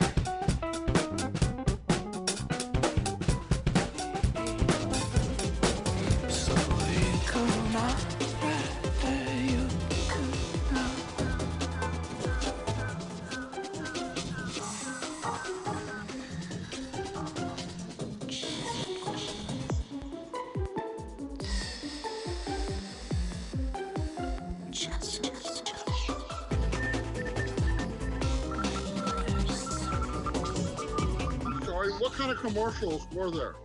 What were the commercials for? Like various shows. I need to listen to this whole Mutiny Radio thing, but I don't know how to do it. Pam posts a link to the show every day.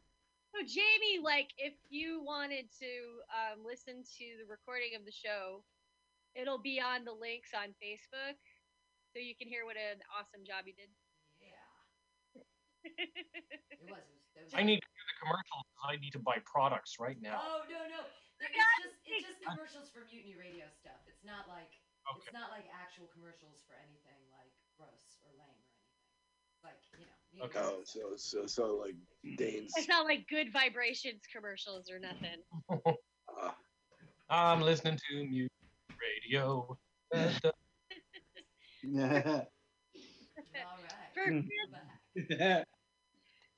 For Finn's Valentine's Day thing, like the guy Ted Saravasi, who's played a couple times for us, we used to do, like, I've talked about the band that I was in. I should show you this CD. I have a bunch of them here somewhere.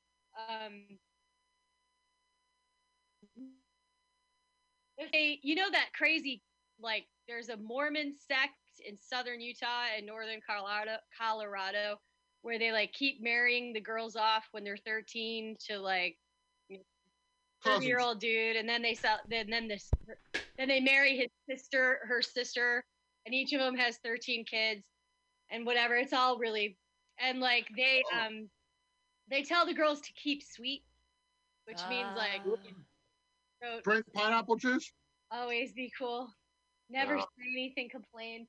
But so I thought that was a great name for sort of blues project where we did songs about drinking, fucking, killing, and being a whore.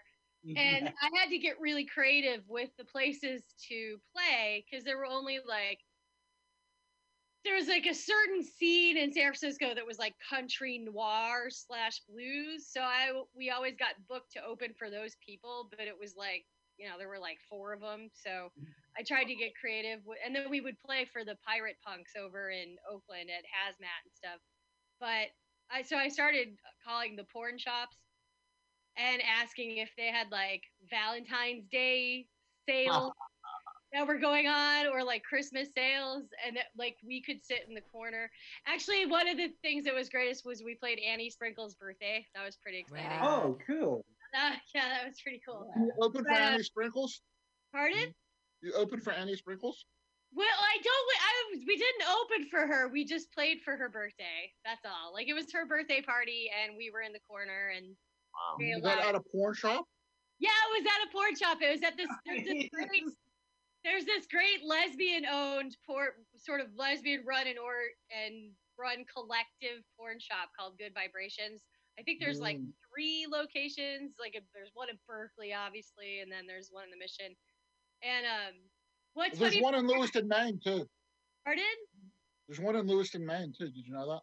No. Oh, that's kind of. No, there isn't. I'm just making that up. But I was all excited that they'd like branched out. But Portland is one of the best cities to be gay in the United States. Where is Portland? Portland, Maine. Yes.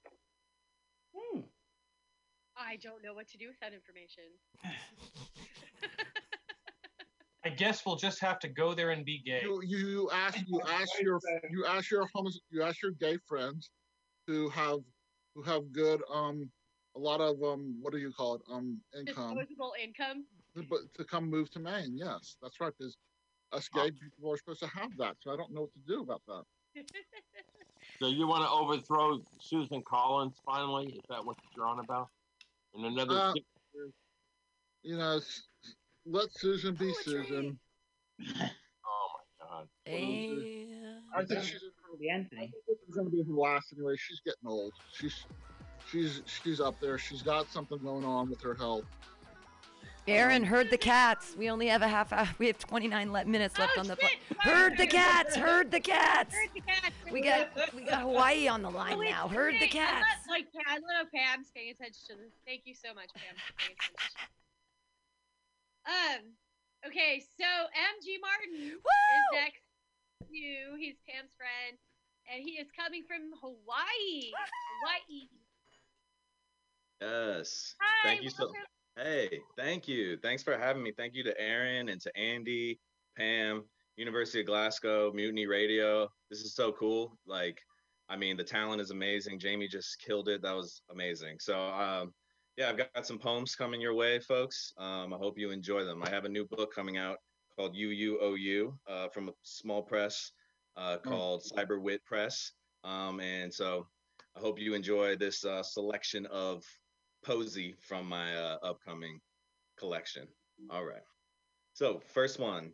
This is called Conductor. This is actually the first poem in the book. Conductor. But waking next to you is like bathing in honey, only to realize that instead of oxygen, the air is composed of infinite tongues. I'm saying you do heavy things to me, and how you hum in the morning, your buzz thickening until the whole of the room is contained in the sound of your you. The sound of you breaking the horizon is so loud, it turns red and breaks people's ears. In this way, I'm saying you are like a sunrise that prevails over sound. And when I see you standing next to fire, I become jealous of the way the heat touches you, lapping over you without effort or the burden of self. I want to make a grand gesture, so I say, we are here, but somewhere a fire starts itself. I'm saying the fire always wins. And when our house is on fire and the storm is electric, I will dig a hole for you to lie in while I stand in the rain, head tilted back, mouth and eyes agape. I'm saying I will grow larger as the branches of electricity travel toward the earth. With arms outstretched, I'm saying I will not let you get electrocuted.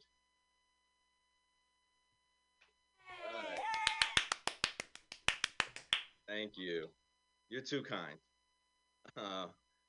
All right, so this one is called No Wonder We Are Mostly Water. The river is safe to drink unless it is made of lightning or loss. But if the river is made of loss, then I'm sorry, but you have to drink from it. That river, we continue to circle back to, that river that continues to laugh at us in our book-length loss.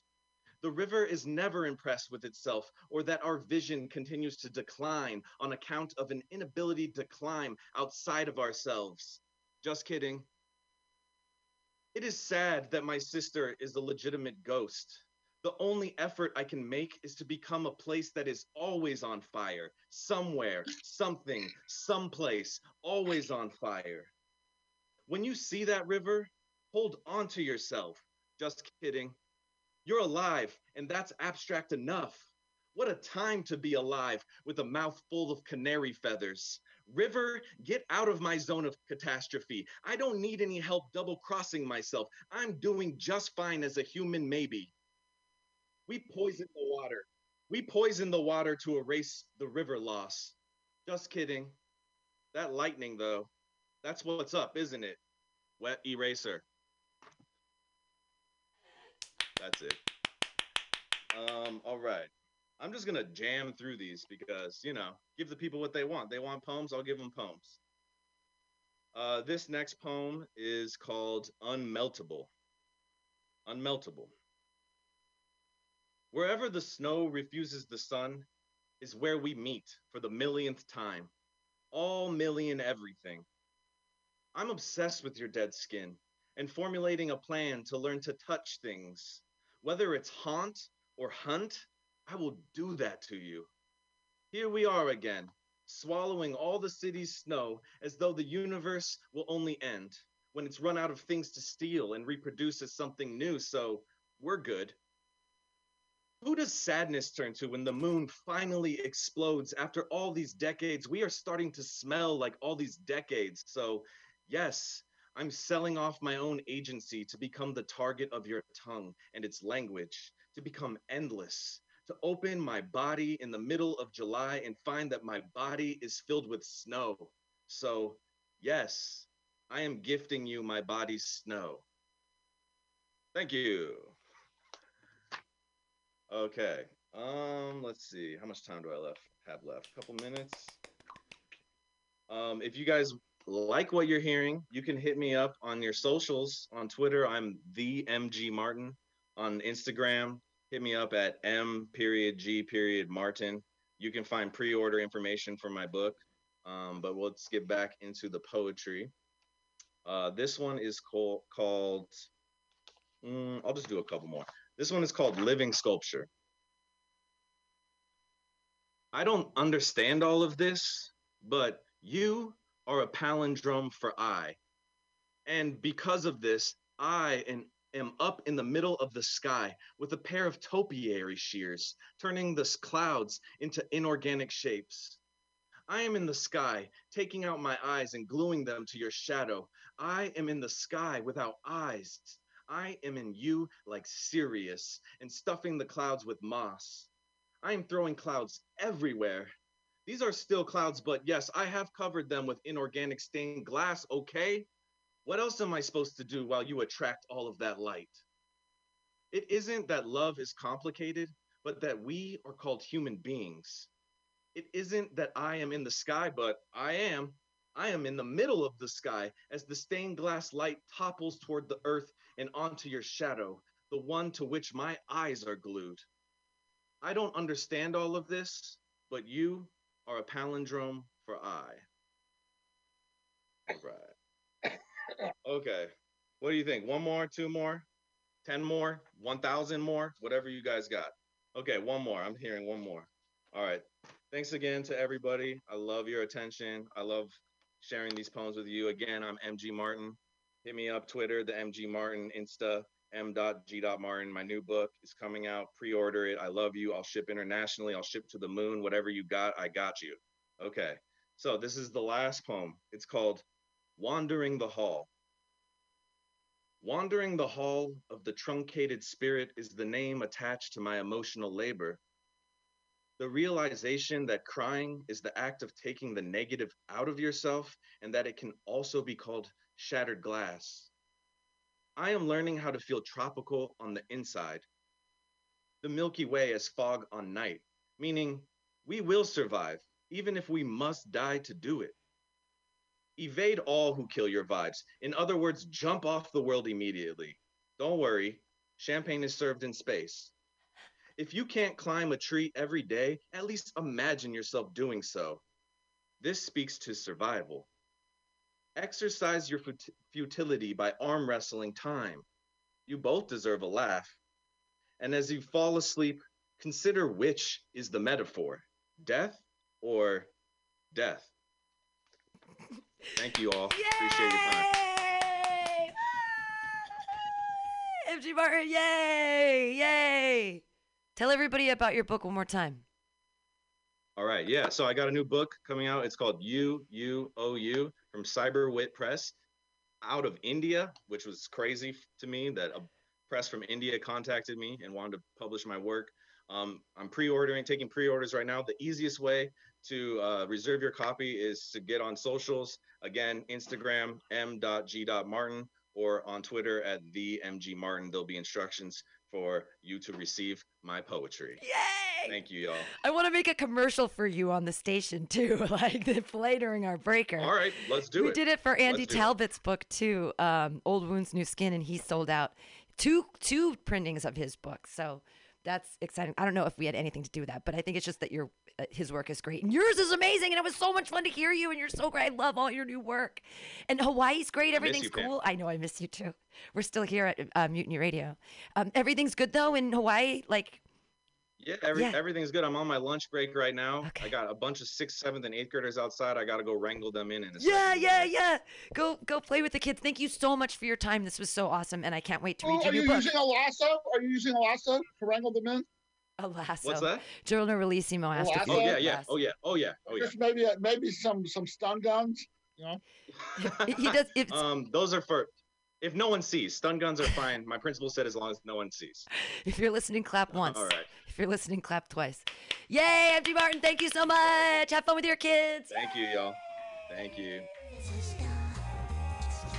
Yay! Yay! Yeah, sure. Why the fuck not? Why the fuck not? This is a brand new piece I did in a workshop yesterday. I think I'm going to call it The Fools of Attraction. It must be tiring to have a magnetic personality. Magnets attract all sorts of stuff unintentionally, like staples, paper clips, rusty nails, BBs, and bullets. Because they are magnets, they need non-magnetic help to separate themselves from the rusty nails and other unwanted attractions. Some rusty nails are not too far gone rusty that the rust can't be removed, so they can be reused, but most magnets aren't happy with the ammunition, with the closeout ammunition inventory from Walmart gun department, or even the boxes of BBs teenage boys outgrew. I wonder if people with magnetic personalities wish there could be some sort of magnet removal surgery so they can live their lives without all those hangers on. I don't know what that's about. So, like I said, I just did it, so it's a little rough around the edges. Hold on. So let's pull up some other junk for you. I'm just gonna follow that guy from Hawaii with his pineapples and everything. Let's see. Ah, crap. Let me get to the top of this page.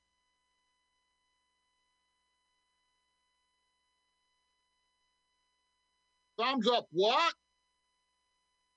Another problem with texting being a highly impersonal form of communication is how to end a textersation, a word that should have never been coined for the sanity/sanctity of a better society. The thumbs up Facebook icon/emoji has become a tool, a positive reinforcement/validation last word-ism, a way to falsely say, way to go, or attaboy, when you actually want to scream, I'm bored out of my balls with this post/conversation, which technically is not a conversation because you're texting. I have noticed the ubiquitous thumbs up looks a bit like an evil insertion torture mechanism from a medieval dungeon, maybe an armored glove used on sexual miscreants. I wonder if whoever designed the image created it due to a secret kinky desire to stick his thumb up random buttholes. Thank you. And I'll do one more piece, if I can fucking find it in my computer. It's called What Smells So Bad? There is an odor in the air. It just decided to creep into the atmosphere. It could be a sensory memory trying to trick my brain and ruin my day. I remember the first time I tried moonshine. It didn't smell like any commercially made liquor. It was farty smelling, like rotten, fermented, high sugar content sweet corn someone put into an apple crumble that made the venerable dessert smell like farts rather than apples and cinnamon. Or when a skunk, I feel like I'm about to say this, or when a skunk took refuge under a friend's deck and continually sprayed its territory. It reminded me of when my family would drive to Montgomery to visit my Meemaw. We'd pass the Chickasaw exit, which had multiple paint factories. My dad would always say, it smells like someone made some polecats angry. When that polecat decided to make a home for himself under my friend's deck in Maine, it definitely smelled like a Chickasaw, Alabama paint factory, which in its own way smelled a bit like a more odorous, farty-smelling moonshine.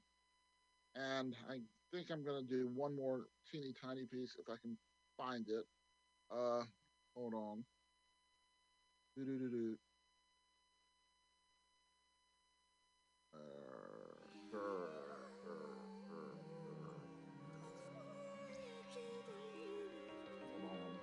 Hold on to a different one. Here it is. Okay. This one.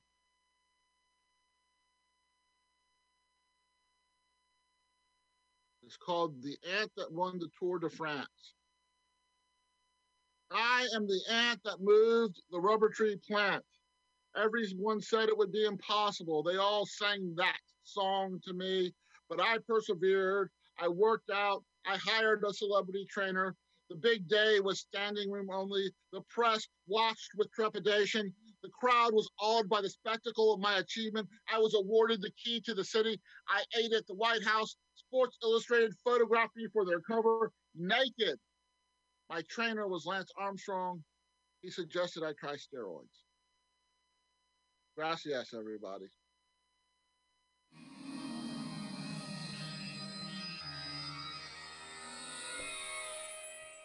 Okay, so I am going to say that Beth. I want to do Dane because he has a pineapple poem, but Beth is tired, so I feel like we should let Beth go first.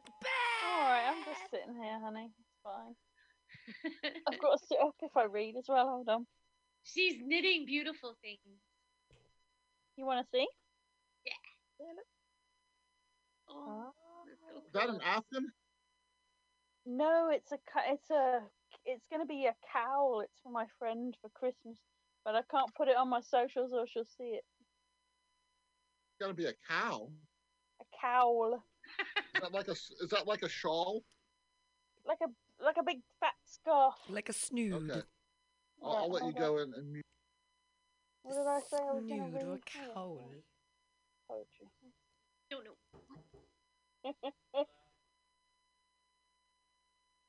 This is called Making Winter. I'd forgotten the motion of spade pressing through, the earth yielding, then resisting where water hasn't reached. Touching the earth, the wild vein filled with worms and beetles busy at their works.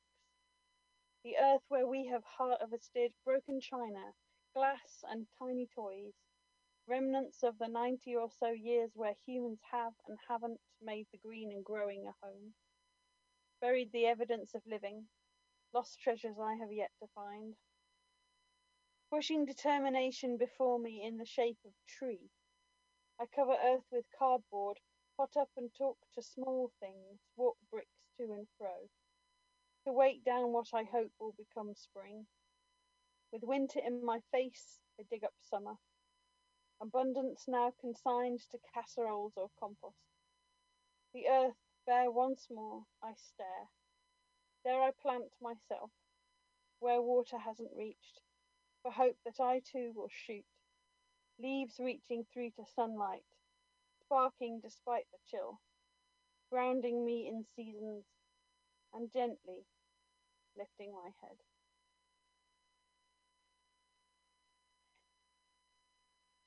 There's been a few poems tonight about fire. Another writer friend turned me on to a project called Try to Praise the Mutilated World, which is being run by Joe Bell. And I'm really curious about the redemptive nature of writing about some stuff that's pretty fucking weird, right? Because this year is so strange. So she said to me, "Oh, go read the prompts. You don't have to, sign on for the group or anything. Like, if you're not ready, just go read the prompts." But the first one was about stuff being on fire. What if this whole year has been a fire? Markers burning, a barricade of flame, red-hot buildings, people, cars, flickering shadows on the hills until we realized the slopes too have kindled, cracking and rising.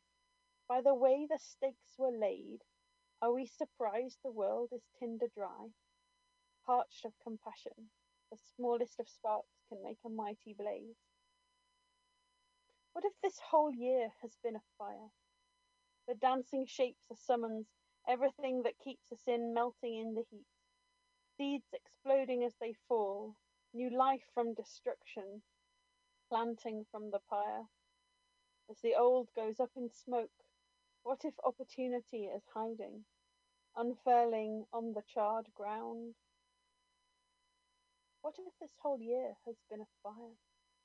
Refining, skimming away dross, keeping only finest metal, showing up what matters once the ashes fly away.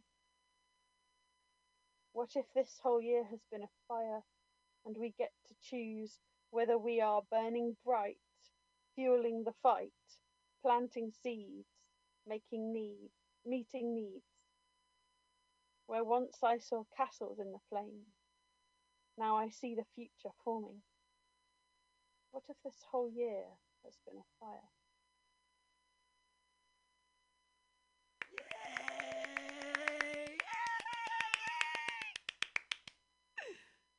And a really tiny one to finish. Yeah, it's like, look, it's tiny for me. Oh, you can't see it. It's like this big, and for me that's quite short. But a couple of other people mentioned writing about dreams. I wrote this a couple of weeks ago after a very vivid dream. It's called Plunge. I dream that I am jumping off with you into a void filled with rain that doesn't soak but takes us somewhere else. The first time in synchrony, the second I am the step behind I always feel. You hold my hand as I stumble, still smiling as my feet slip. You are holding on to both of us as we fall towards wherever is next. All day I will wonder what this means.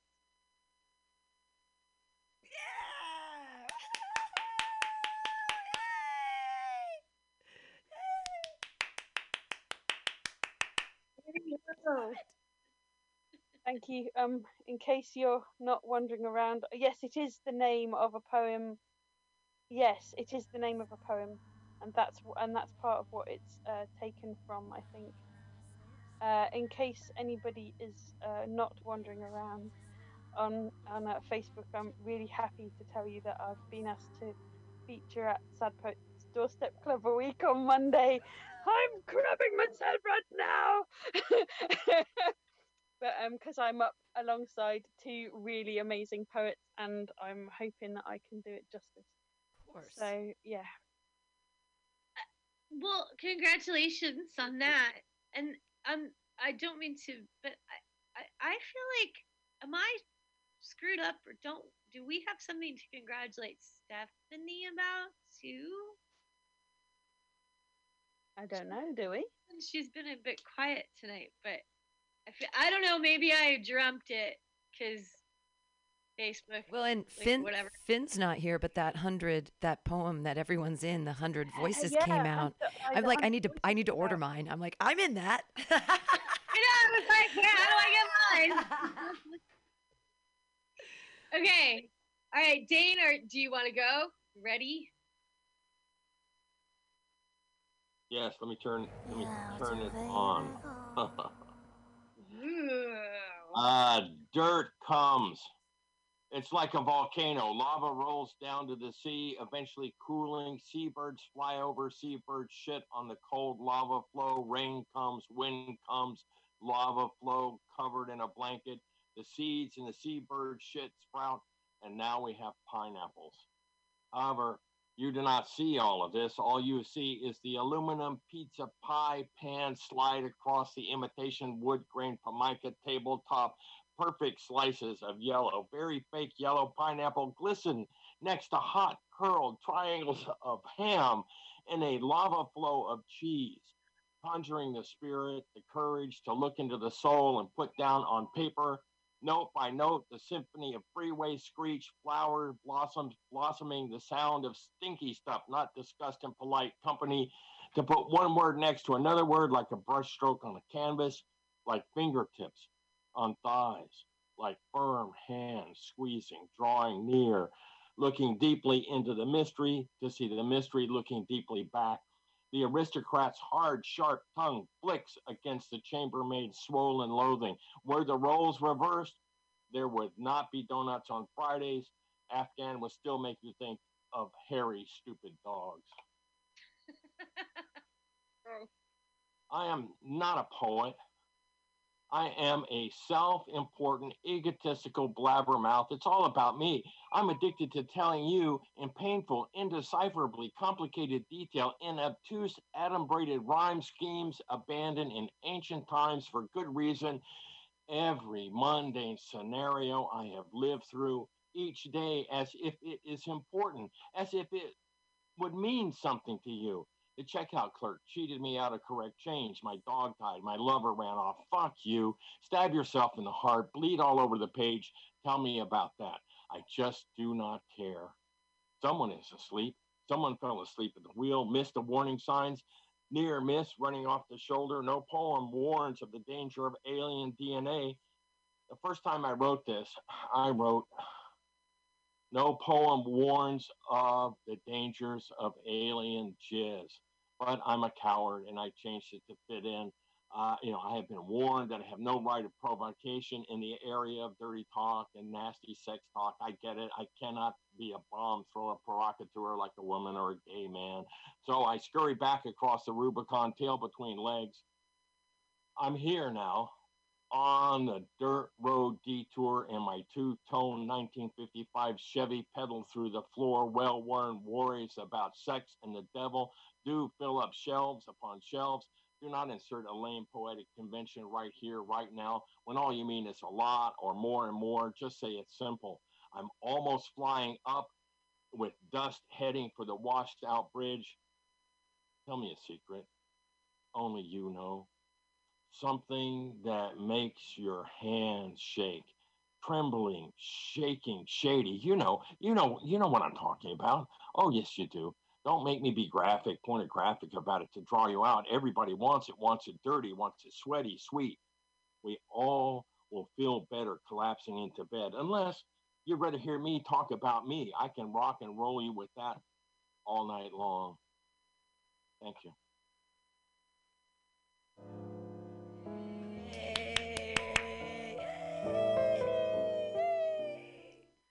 Yay. Yay. Sorry. I believe next we have Stilly, who, I don't know, am I allowed to say? Did you say that to me privately? Stilly?